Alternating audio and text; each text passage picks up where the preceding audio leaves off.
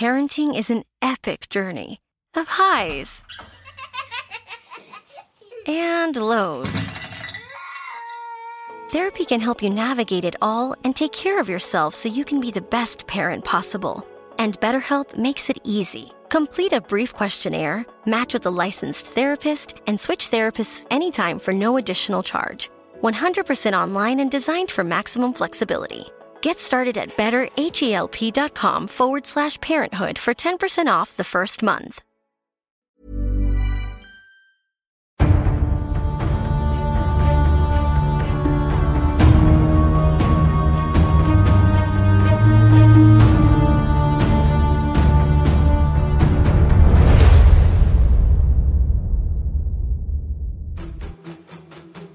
Sunday সাসপেন্সে আজ শুনছেন Alexander দুমার কাহিনী অবলম্বনে the man in the iron mask.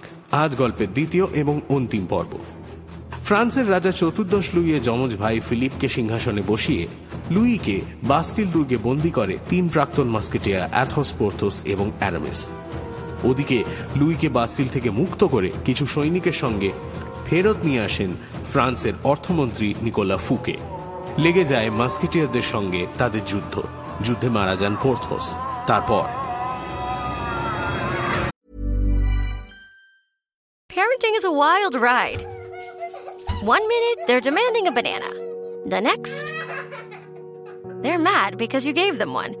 Therapy can help you navigate these ups and downs, and BetterHelp makes it easier to get started. Fill out a brief questionnaire, match with the licensed therapist, and switch therapists anytime for no extra charge. It's 100% online, convenient, and flexible enough to suit any schedule.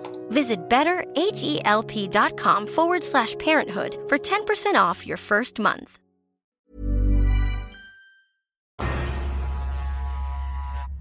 লোকজন ভেঙে পড়েছে প্রাসাদের entrance হলে।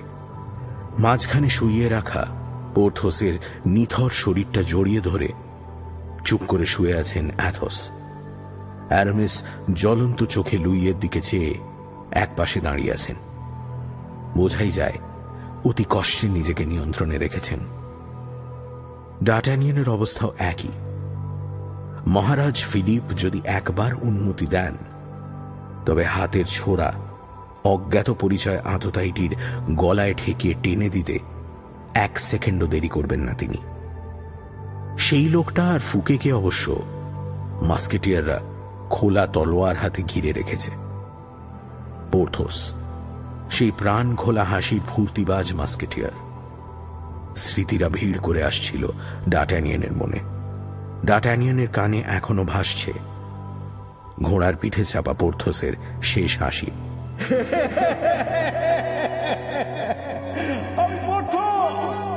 আমি পোর্থোস, আমাকে আজ্ঞা দিতে এত ক্ষমতা তোদের। জুয়া খেলতে ভালোবাসতে বলে বন্ধুদের জন্য নিজের প্রাণটাই বাজি রাখলে পোর্থোস, ছিলে নেই হয়ে গেলে।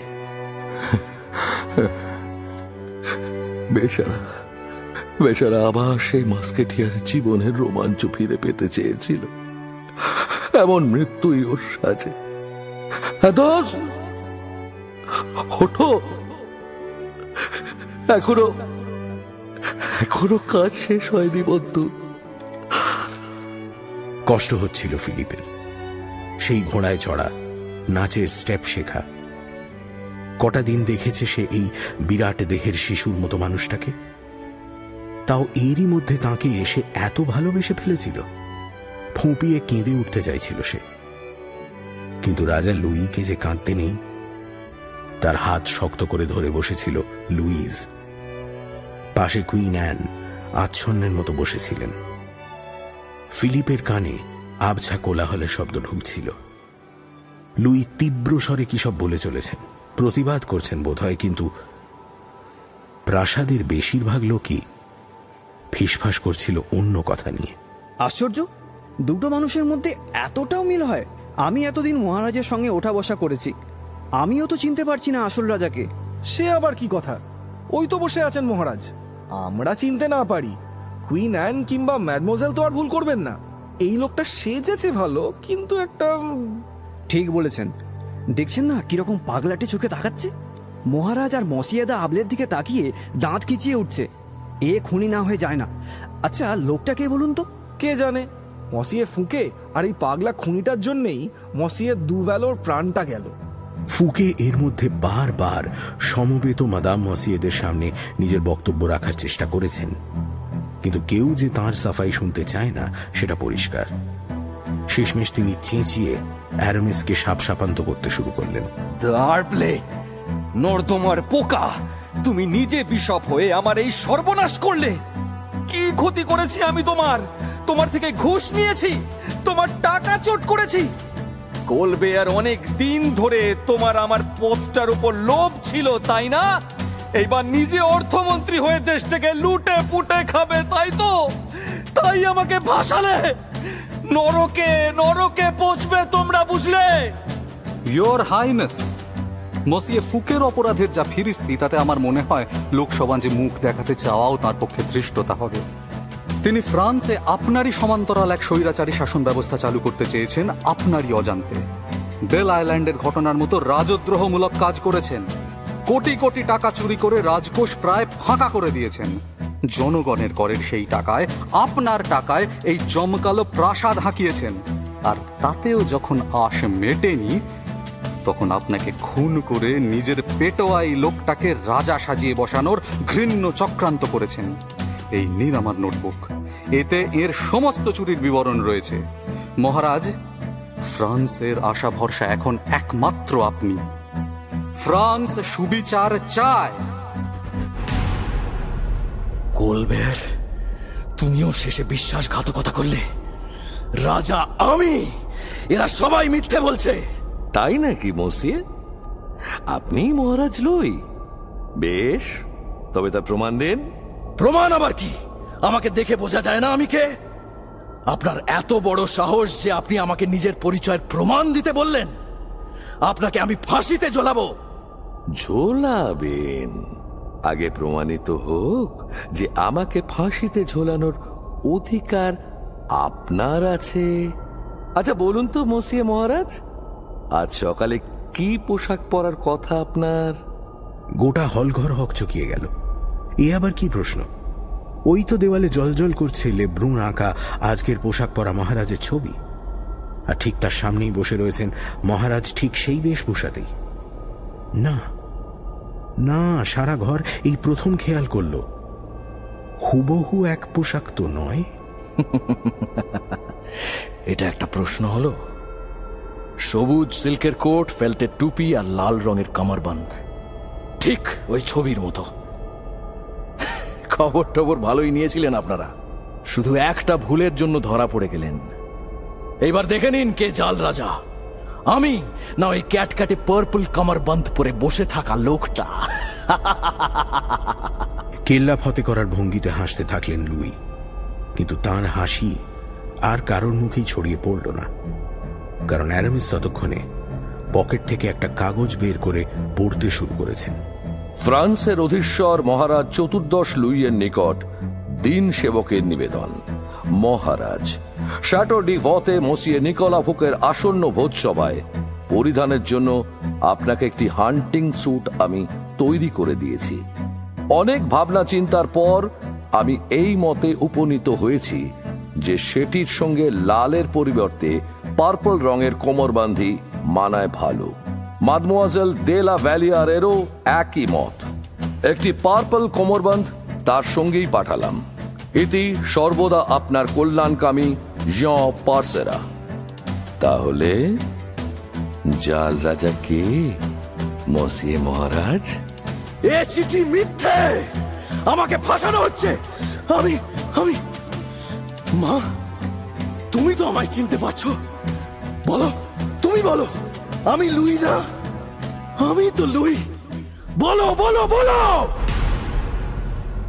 রক্তশূন্য মুখে উঠে দাঁড়াতে দাঁড়াতে কুইন অ্যান বুঝতে পারলেন তাঁর পা কাঁপছে। শক্ত মুঠোয় ফিলিপের চেয়ারের মাথা ধরে দাঁড়িয়ে নিজেকে সামলে নিলেন তিনি। আমার দুই ছেলে, ছোট ফিলিপ ডিউক অফ অর্লিয়ন, আর বড় মহারাজ চতুর্দশ লুই। যিনি আমার পাশে বসে আছেন। এছাড়া আর কোনো ছেলে আমার নেই, কোনোদিন ছিল না। কথাটা বলেই আর না দাঁড়িয়ে কুইন অ্যান নিজের সঙ্গিনীদের দিকে ইশারা করে দরজার দিকে হাঁটতে শুরু করলেন। পৃথিবীর সবাই তাকে ত্যাগ করলেও তার নিজের মা। এত বড় ধাক্কার জন্য লুই প্রস্তুত ছিলেন না। তিনি ধপ করে মাটিতে বসে পড়লেন। ফুকের মুখ শুকিয়ে গিয়েছে, শেষ আশার আলোটুকুও নিভে গেল। মহারাজ, এই লোকটা একটা জঘন্য খুনি। এই রাজহত্যা করার চেষ্টা করেছিল। আরো অনেক নির্দোষ মানুষের রক্ত এর হাতে লেগে আছে। আপনি স্বয়ং ঈশ্বরের প্রতিনিধি। একে চরমতম শাস্তি দিন মহারাজ। তোমরা সবাই মিথ্যুক। ঈশ্বর তোমাদের বিচার করবেন। এই লোকটা জাল রাজা। আসলে বলো, কি হলো? থামলে কেন? বলো আমি কে। সাহস আছে বলার? বলতে পারবে না, কারণ তাহলে তোমাকে নিজের আসল পরিচয়টাও দিতে হবে। সারা ফ্রান্সের গণ্যমান্য মানুষরা এখানে উপস্থিত আছেন। এদের সামনে নিজের স্বরূপটা মেলে ধরতে তুমি পারবে না। ঈশ্বর তোমার বিচার করছেন আজ। লুই থরথর করে কাঁপতে লাগলেন। পালানোর সব দিক বন্ধ। যে মুখগুলো এতদিন তার পায়ের নিচে ছিল, এখন তারাই হিংস্রভাবে এগিয়ে আসছে তার গা থেকে মাংস খুবলে নেবে বলে। তিনি, সূর্য রাজা লুই, অসহায়। অ্যাথোস এতক্ষণ একটি কথাও বলেননি। তিনি এই প্রথম পোর্থোসকে ছেড়ে উঠে দাঁড়ালেন লুইয়ের মুখোমুখি। তারপর হতভম্ব লুইয়ের গালে একটা 82 শিক্ষার থাপ্পড় মেরে একটিও কথা না বলে অত্যন্ত নিস্পৃহ মুখে গিয়ে দাঁড়ালেন ফিলিপের পাশে। লুই মাটিতে পড়ে যেতে যেতেও সামলে নিয়েছিলেন। মাথার মধ্যে যেন আগুন ধরে গেল তাঁর। ফ্রান্সের একমাত্র ন্যায্য রাজা তিনি যাই করে থাকুন, ভরা সভায় তাঁর এই অপমান।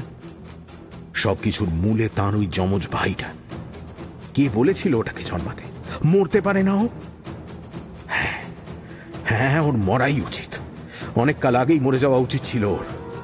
আর নয়, আজই নিকেশ করবেন তিনি ঈশ্বরের ওই বেখেয়ালি সৃষ্টিটাকে। আর তার সঙ্গে গম্ভীর মুখে দাঁড়িয়ে থাকা ওই বেঈমান লুইসটারও একই গতি করবেন। সোনায় মুড়ে দিয়েছিলেন মেয়েটাকে তিনি, আর এই তার প্রতিদান। কেউ কিছু বুঝে ওঠার আগেই পলকের মধ্যে পাশে দাঁড়ানো মাস্কেটিয়ারের কোমর থেকে ছোরা বের করে নিয়ে ফিলিপকে লক্ষ্য করে তীরের মতো ছুটে গেলেন লুই। গোটা হলঘর আঁতকে ওঠার আগেই ফিলিপের ঘাড়ের উপর এসে পড়লেন তিনি। না মহারাজ, কি করছেন? ঠিক সেই মুহূর্তে ফিলিপকে এক ধাক্কায় ঠেলে সরিয়ে তার জায়গায় এসে পড়লেন অ্যাথোস। আর পরক্ষণেই লুইয়ের হাতের উদ্যত ছোরা তার গলার এক পাশ ভেদ করে ঢুকে গেল। এ কি করলে? অ্যাথোস, যেও না। আমার তোমাকে দরকার।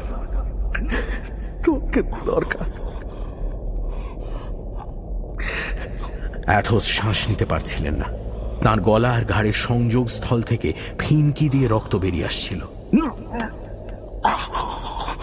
অ্যারামিস, কোলবেয়ার, ডার্টানিয়ান তাকে ঘিরে ধরেছিলেন। গোটা হল আতঙ্কে স্তব্ধ হয়ে দাঁড়িয়ে রইল। মহারাজ,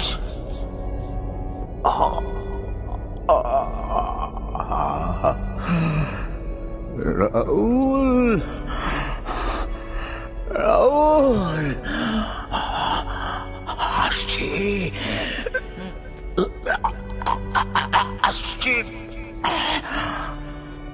All for one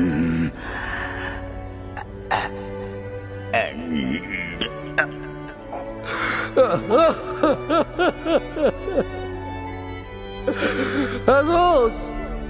পোর্থস, বন্ধু, মহাকালের রথের ঘোড়া তো থামিয়েছিলাম আমি, মাসুল তোমরা দিলে কেন? ঈশ্বর, কেন কেন কেন?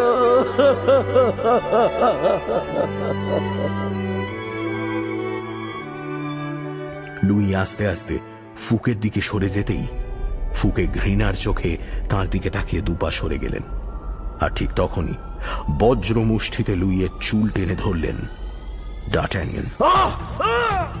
ছাড়ো! তুমি আমার বিশ্বস্ত লোক ডার্টানিয়ান। তুমি আমায় চিনতে পারছো না। ওই লোকটা জাল। আমি তোমার রাজা। রাজা? 30 বছরের পুরনো বন্ধুদের হারিয়েছি আমি আজ তোমার জন্য।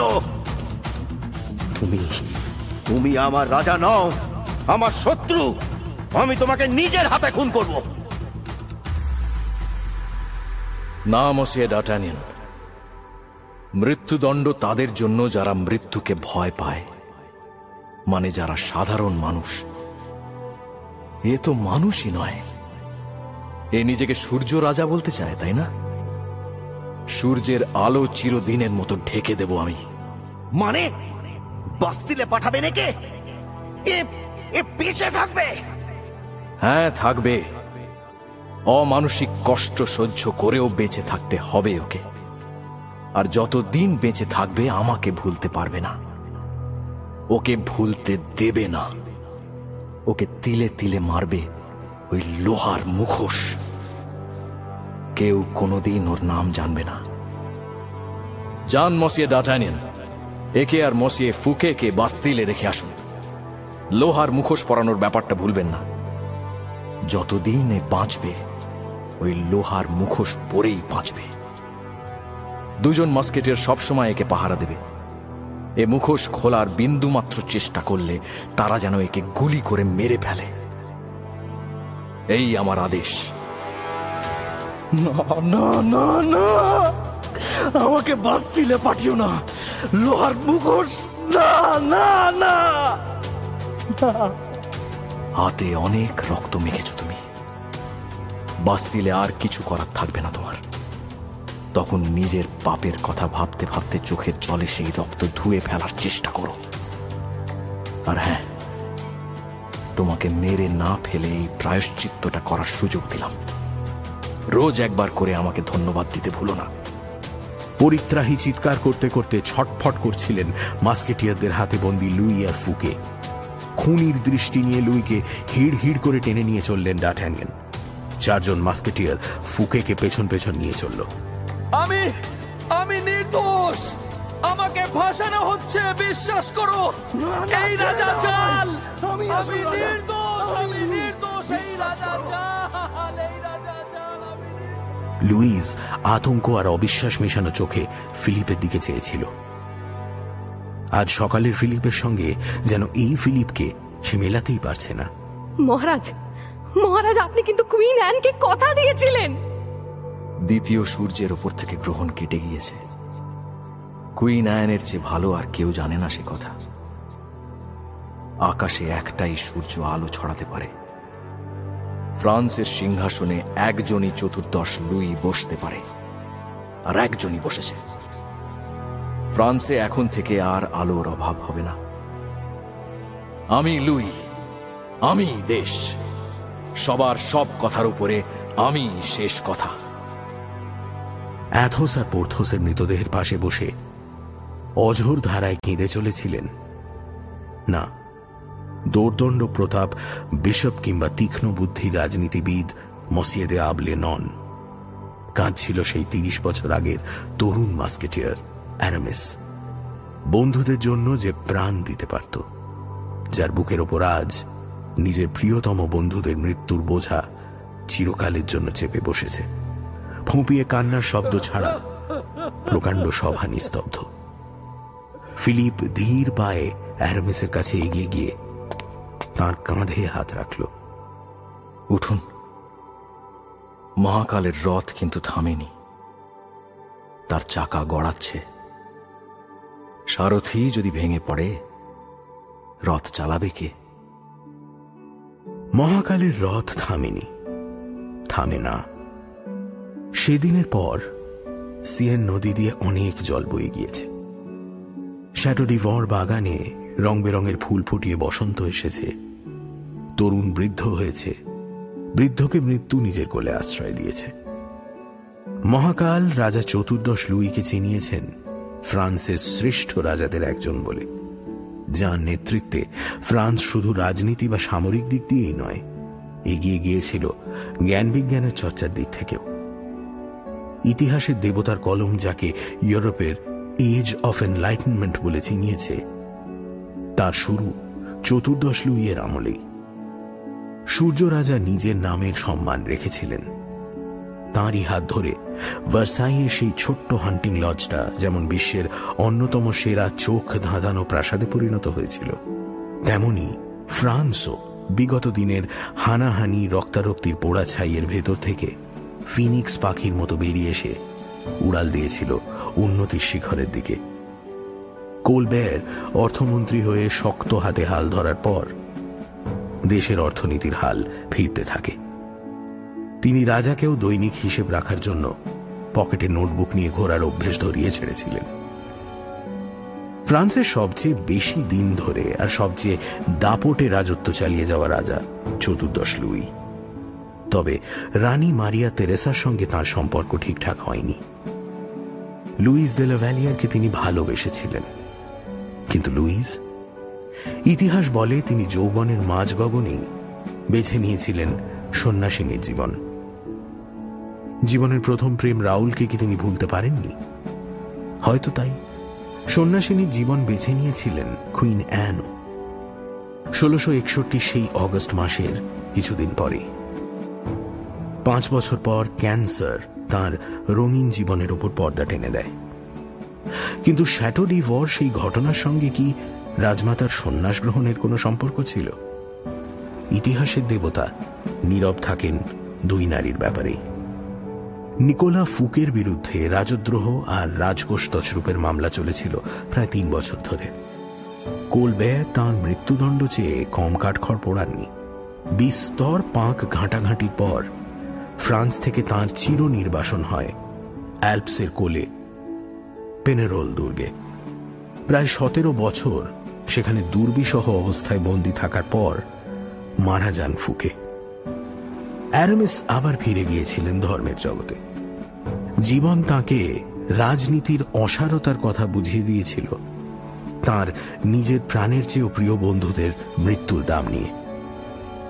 তলোয়ার ধরা নয়, জেজুইট সম্প্রদায়ের সন্ন্যাসী হয়ে মানুষের সেবা করাকেই তিনি শেষ জীবনের ব্রত হিসেবে বেছে নিয়েছিলেন। তবে ডাটানিয়ানের সঙ্গে তাঁর যোগাযোগ ছিল শেষ অবধি। ডাটানিয়ান, সেই যে ছেলেটা বহুকাল আগে গ্যাস্কনির এক গ্রাম থেকে 2 চোখ ভরা স্বপ্ন নিয়ে একটা রুগ্ন হলদেটে ঘোড়ায় চেপে প্যারিসের পথে পাড়ি দিয়েছিল, সে মাস্কেটিয়ারদের ক্যাপ্টেন্সি পেরিয়ে হয়েছিল ফ্রান্সের নামজাদা সেনাপতি, পেয়েছিল কাউন্ট উপাধি। কিন্তু জীবনের শেষ দিন পর্যন্ত সে সেই বন্ধুদের ভুলতে পারেনি যারা না থাকলে সেই গ্যাস্কন গেঁয়ো ভূতটা এতটা পথ পাড়ি দিতেই পারত না। 1673 মাস্ট্রিক্টের যুদ্ধে শত্রুর গুলি তার গলা ফুঁড়ে দেওয়ার পরেও তার গলা দিয়ে বেরিয়েছিল,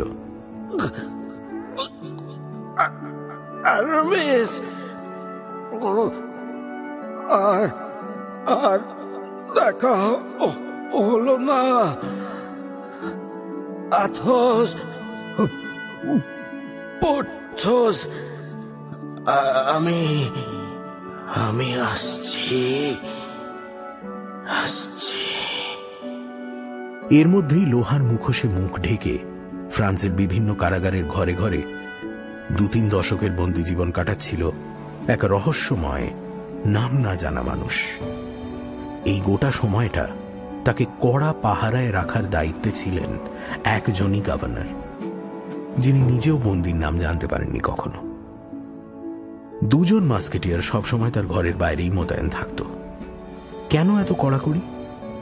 উত্তর মেলে না আজও। 1703 সালের 19 নভেম্বর বাস্তিলের বেত দিয়ে টাওয়ারের এক কুঠুরিতে পা দিয়ে মৃত্যু দেখতে পেয়েছিল এক কঙ্কালসার দেহকে। সে কথা বলতেও ভুলে গিয়েছে, জলটুকুও গিলতে পারবে না মুখোশের ফাঁক দিয়ে। তার নাম জেলের খাতা বলে ইউস্টাস দোজা, মৃত্যুর নথিপত্র বলে মার্চি। ইতিহাসবিদরা পুঁথিপত্রের সমুদ্র ঘেঁটে আজও তুলে আনেন নানান নাম, কিন্তু সেই রহস্যময় লৌহ মুখোশধারী বন্দির আসল পরিচয় জানা যায় না আজও। ইতিহাসের দেবতা পাকা দাড়িতে হাত বোলাতে বোলাতে গম্ভীর চোখ মেলে চেয়ে থাকেন। স্মিত হেসে রথের ঘোড়া ছুটিয়ে এগিয়ে যান মহাকাল। আবার কোথায় ঘোড়া থামাতে হবে তাকে কে জানে। আর শান্ত চোখ তুলে তাঁদের দিকে চেয়ে কলম হাতে তুলে নেন ঔপন্যাসিক। তাকে যে কাহিনী লিখে যেতেই হবে, ইতিহাসের কাহিনী, মানুষের কাহিনী, যারা ছিল, যারা আছে, যা হয়েছিল আর যা হলেও হতে পারত, সবকিছুই ছোট বড় নানান টুকরো কাহিনীর রূপ ধরে সময়ের স্রোতে ভেসে এসে আটকে পড়ে তাঁর মনের চোখের ঘাটে। কলম দিয়ে সেই টুকরোগুলোর মালা গেঁথে চলেন কথাশিল্পী। ইতিহাসের প্রবীণ দেবতার দোসর, মানুষের কাহিনী গড়ার নবীন দেবতা, মহাকালের রথের সারথি।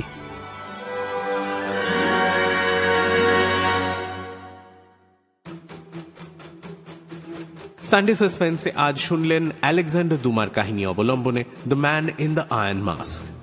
গল্পের অনুবাদ এবং বেতানাট্যরূপ রাজস্বী গুপ্ত, লুই এবং ফিলিপের চরিত্রে Gaurav Chakraborty, Athos Shankari Prasad Mitra, Porthos Debjyoti Ghosh, Aramis Rajib Chattopadhyay, ডাটানিয়ান Angshuman Pal, Nicolas Fouquet Dip Basu, Delacroix Agni, Louise de La Valliere Mohor, রানী মারিয়া তেরেসা রিয়া, রাজমাতা Anne of Austria Debi, Besmaux Richard. অন্যান্য চরিত্রে সায়ন, ইন্দ্রনীল, পুষ্পল, অরিজিৎ, শায়ক, রিচার্ড এবং আকাশ। গল্প পাঠে এবং পর্ব পরিচালনায় আমি দীপ। শব্দগ্রহণ সহায়তা অরিজিৎ। ধ্বনি পরিকল্পনা এবং আবহ সঙ্গীত Pradyut Chattopadhyay. Poster design join the dots. শেষ হল আলেকজান্ডার দুমার কাহিনী অবলম্বনে the man in the iron mask. সামনের সপ্তাহে আরও একটি রোমাঞ্চকর গল্প নিয়ে হাজির হবে সানডে সাসপেন্স।